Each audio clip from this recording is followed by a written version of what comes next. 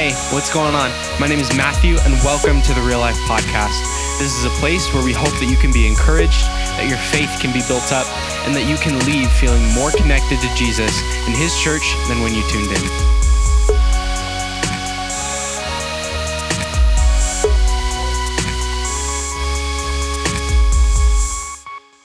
Hey, if we haven't met, my name is Shane. I'm excited for our time together today. It's September.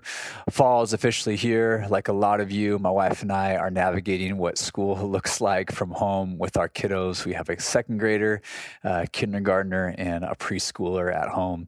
And our time together as a family, all of our kids are at different spots in what they're learning and growing. But one thing is consistent, and that is trying to teach our kids how to listen. My son especially, man, I love him. He's so active, so focused on whatever he's doing in the moment. And there's been times recently, a lot of times it's where he's playing with one of his sisters and he's being a little bit aggressive. He's being a boy. He's being a little bit rough and doesn't recognize his own strength and is kind of throwing his body around. And I'm trying to get to his attention. I'm trying to get him to listen, to focus on me. And also I'll say his name, Declan. No response. Declan. I'm like 10 feet away. So this is not a huge chasm between us. And I just get a little bit louder each time. Declan. And then pretty soon I'm raising my voice and yelling, and he kind of snaps his head over like, what, Dad? Oh, I didn't realize you were there. I'm like, Bud, did you hear me saying your name?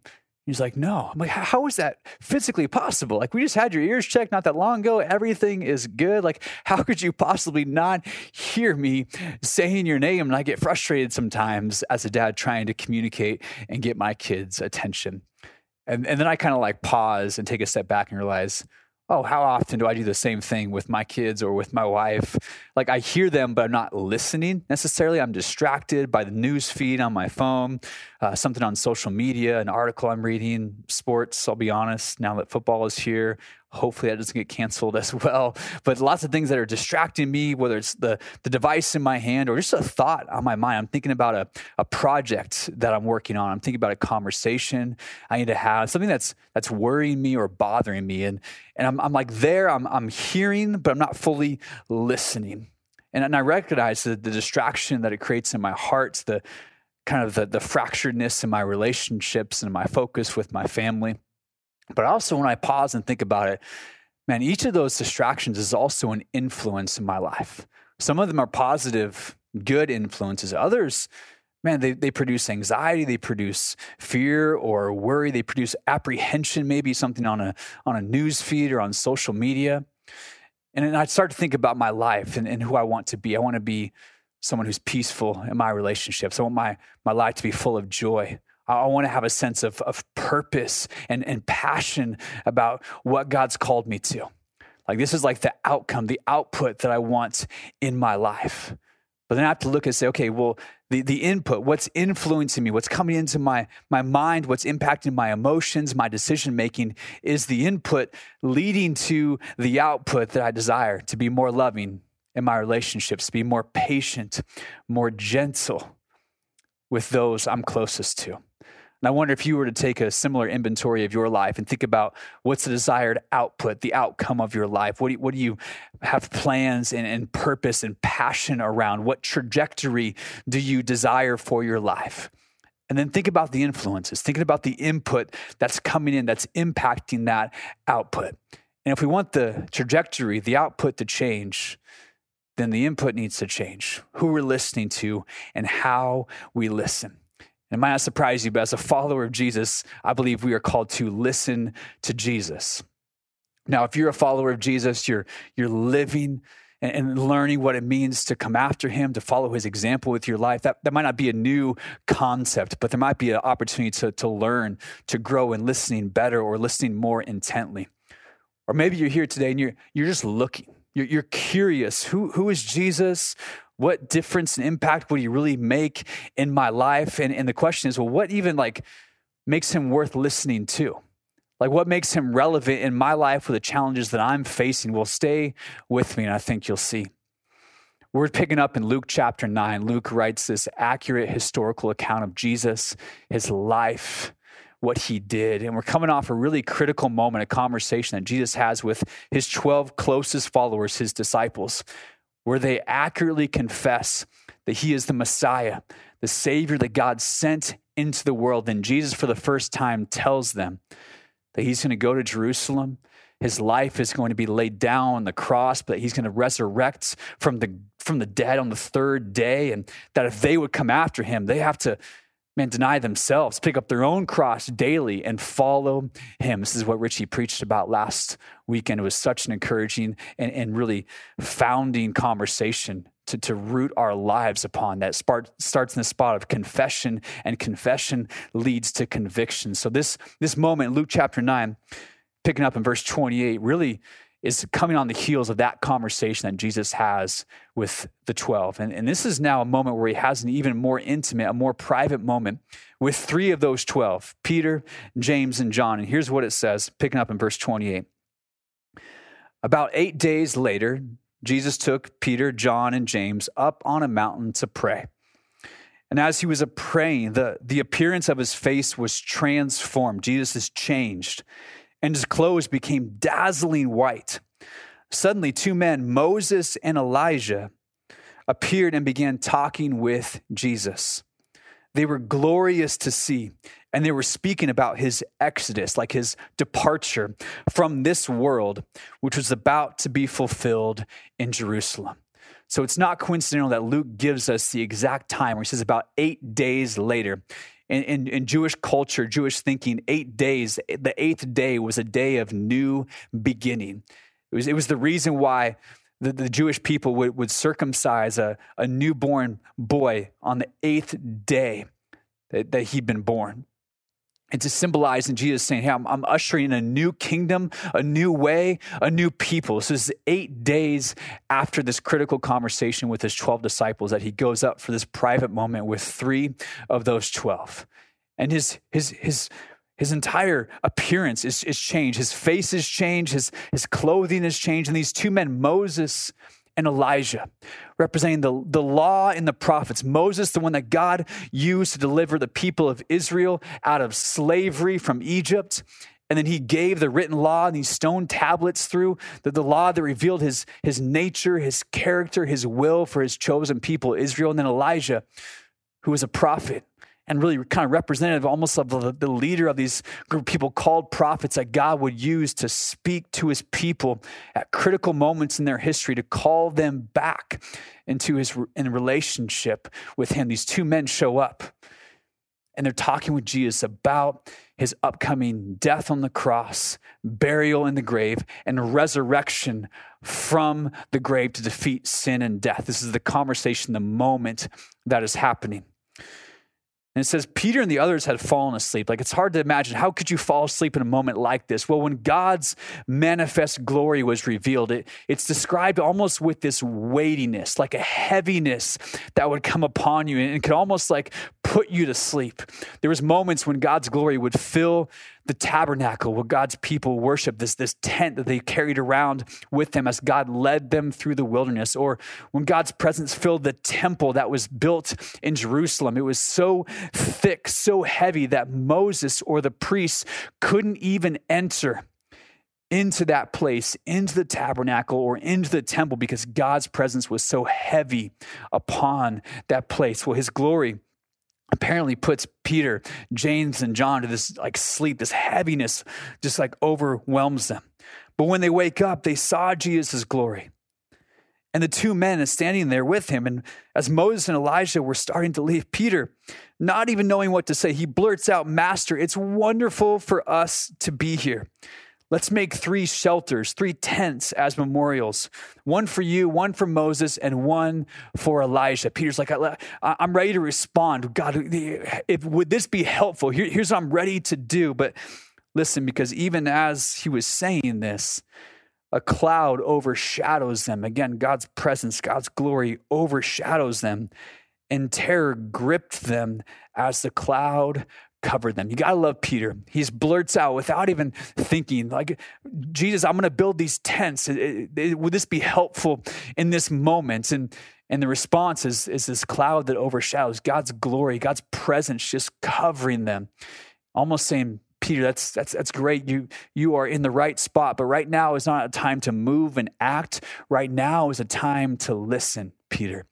Because here's what it says next. Then a voice from the cloud said, "This is my son." This is God the Father speaking about Jesus. "This is my son, my chosen one.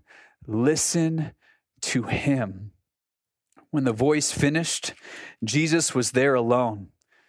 And they, the disciples, didn't tell anyone at that time what they had seen. Though they kept it quiet to themselves in this moment, both Peter and John later on, when they write to early followers of Jesus in the first century, they both reference this very moment where they saw Jesus' glory revealed in such an incredible way.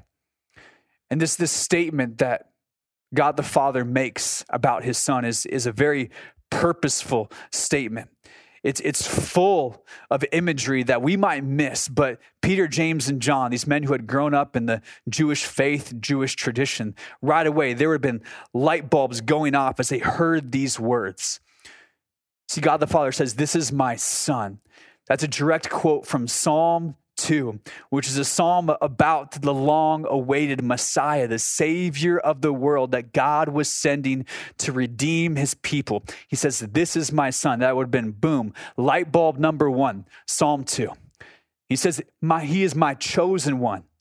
That would have been a direct reference to Isaiah, another prophet like Elijah. Isaiah 42, this chapter that describes the servant of the Lord. Again, the long-awaited Messiah, the Savior of the world. He says, "This is my chosen one." Boom, light bulb number 2. And then it says, "Listen to him." This is the command from God in this moment. Listen to Jesus. And that was actually a direct quote from Moses in Deuteronomy chapter 18, when Moses spoke to his people, the people of Israel, and said, "In the future, God will send and raise up a prophet like me to deliver you. But where God used me to deliver you from physical slavery in Egypt and deliver you from bondage there, this prophet that will come will be greater than I am."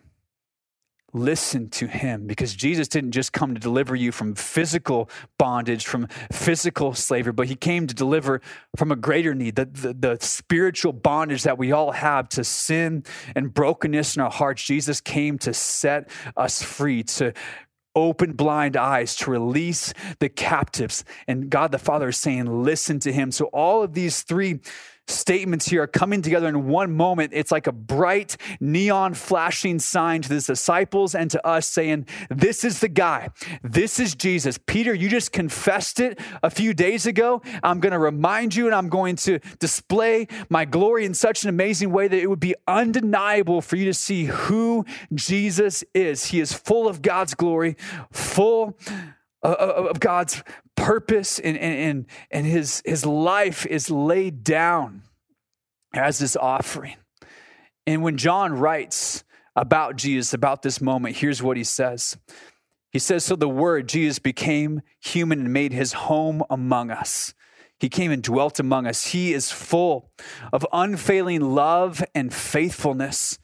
And we have seen his glory, the glory of the Father's one and only Son." John is going back to this moment. Like, I've seen the glory of Jesus. Paul, another leader in the early church who was bent on destroying the work of Jesus, destroying the early church, he has an encounter. He sees, and God's glory is revealed to him. And he begins to lead and to plant churches and to share the gospel, the good news of Jesus everywhere he goes. And here's what he writes about Jesus. In Colossians 1, he says, "Christ is the visible image of the invisible God." Listen to this about Jesus. "He existed before anything was created and is supreme over all creation." Jesus is supreme over all. "For through him, God created everything in the heavenly realms and on earth.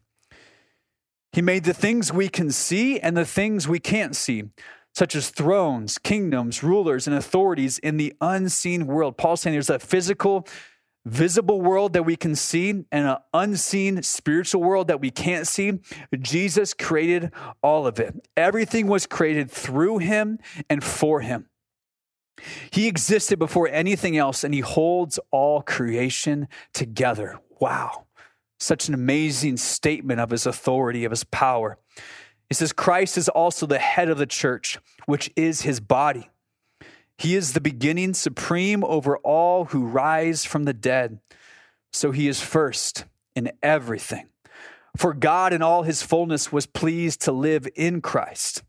And through him, God reconciled everything to himself. This is why Jesus came, to reconcile all of creation back into God's intended design before sin and death corrupted it.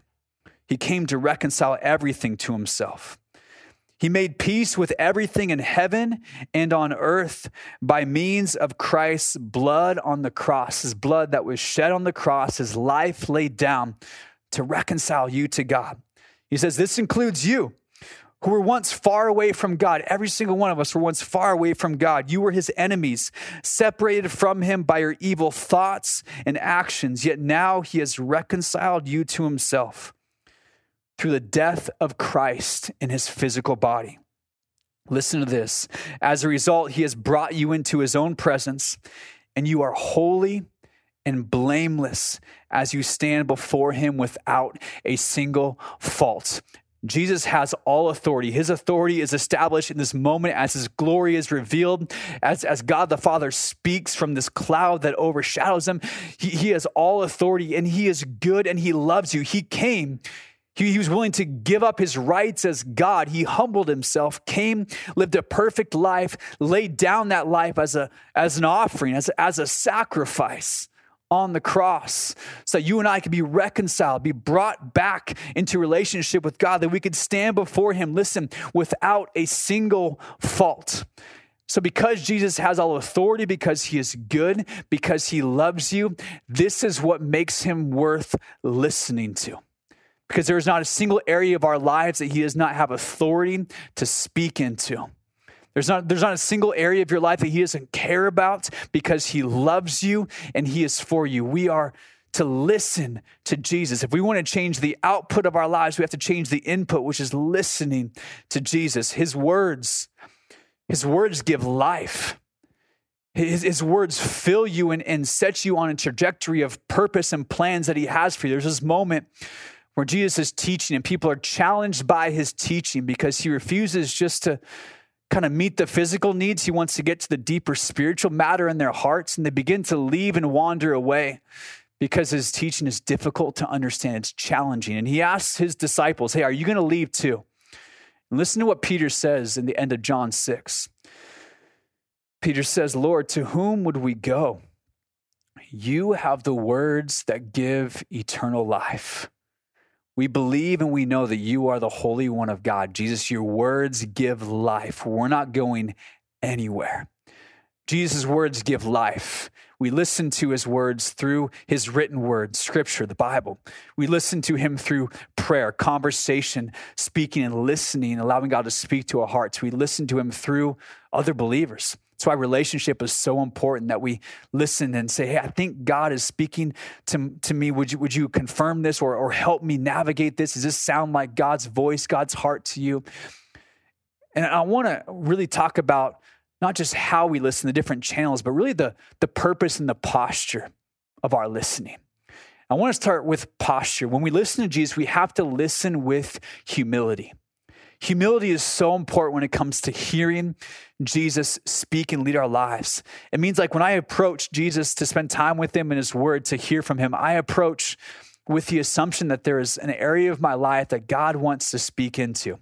And not just agree with me and affirm what I already think, what I already kind of have decided in my brain, but actually to believe that God, there's maybe an area that you want to bring correction, that you want to bring a deeper understanding. You want to reveal yourself in a new way. I recognize that you are my leader. I am the follower. You are God. I am not. I am humbled before you. We listen with humility. That's the posture of our hearts as we listen to Jesus. And the purpose is that we listen with obedience in mind. Meaning this, that when I say yes to Jesus, when you and I say yes to follow Jesus, to living out according to his will, his plans, his purposes in our lives, he is Lord, which means it is an irrevocable yes to every step of faith, every step of obedience that he would call me to take. I don't wait and decide if I agree with it, if I like it, if it feels good. I trust that he has my best interests at heart because he's good, because he loves me, because his words give life. I think sometimes we're waiting to hear from God. We're waiting for direction, for clarity on something. And God has already spoken.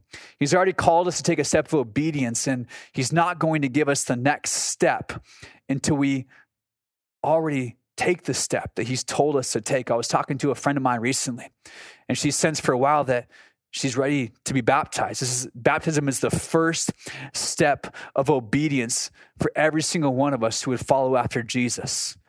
It doesn't mean that we're perfect, that we have it all figured out, but it's saying, God, I want to make this a pattern in my life that when you speak, when you reveal through your word that baptism is a step of faith and a step of obedience, I'm going to say yes to you. And this friend, she's looking for clarity, direction from God in a big decision in her life. And we were having a conversation, go, hey, I wonder if God is waiting to reveal that purpose until you take the step of obedience that he's already told you to take. Is there something God's already told you to do that you haven't yet done?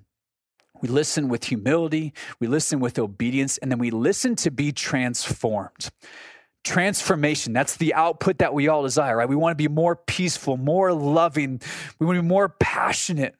We want to have lives that make an impact. We want to have a sense of purpose. We listen to be transformed. As Jesus came to reveal the glory of God, he also came to make you fully alive in him so he could reveal his glory in your life and through your life. But there's old inputs. There's bad inputs. There's old voices, current voices that are just simply not true, that are actually leading you away from God's design. And Jesus in his love wants to come replace those wrong voices, those wrong thoughts with his life-giving truth. For example, maybe you heard from a parent or someone in authority over you that you'll never amount to anything because maybe they thought that was the best way to motivate you. That's the old thought.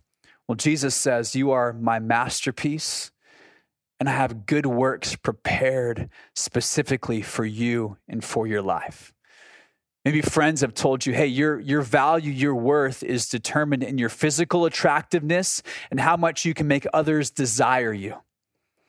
And Jesus says you are redeemed, you are pure in my eyes, and you are worthy of love. You've told yourself, I should read my Bible and I should pray so God will like me and God will bless my life. Jesus says, I love spending time with you. I want to speak to you. I want to reveal myself to you. I have plans and purposes for your life that will lead you to the best life possible. The life I came to give you, a life that is rich and satisfying. The world says, pick your camp and agenda and tear down anyone who disagrees with you. Tolerate only those who share your convictions. But Jesus has a different narrative. Jesus says, I am sending you to love and to serve this lost, broken, and hurting world, to show them a better way than division and hate, to show them that my kingdom is one where we love our enemies, and that every person is created with immense value as someone made in God's image, whether they agree with you or not. This is the life of transformation. As we listen to Jesus, we are transformed. In the same way that he was transformed, transfigured on that mountain, he transforms us to reflect his glory. Paul writes about this moment. I love the way he phrases this in 2 Corinthians 3. He says, there is nothing between us and God. No longer any barrier because Jesus' blood has been poured out. There's no separation between us and God through faith in his life laid down on the cross. There's nothing between us and God. He says our face is shining with the brightness of his face, reflecting his glory. And so we are transfigured, literally transformed. It's the same word that says Jesus was transformed, transfigured before them. It says we are transfigured, much like the Messiah, counting back to this moment on the mountaintop.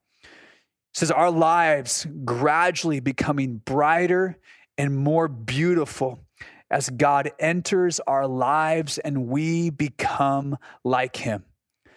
Man, as we listen to Jesus, we are transformed into his likeness.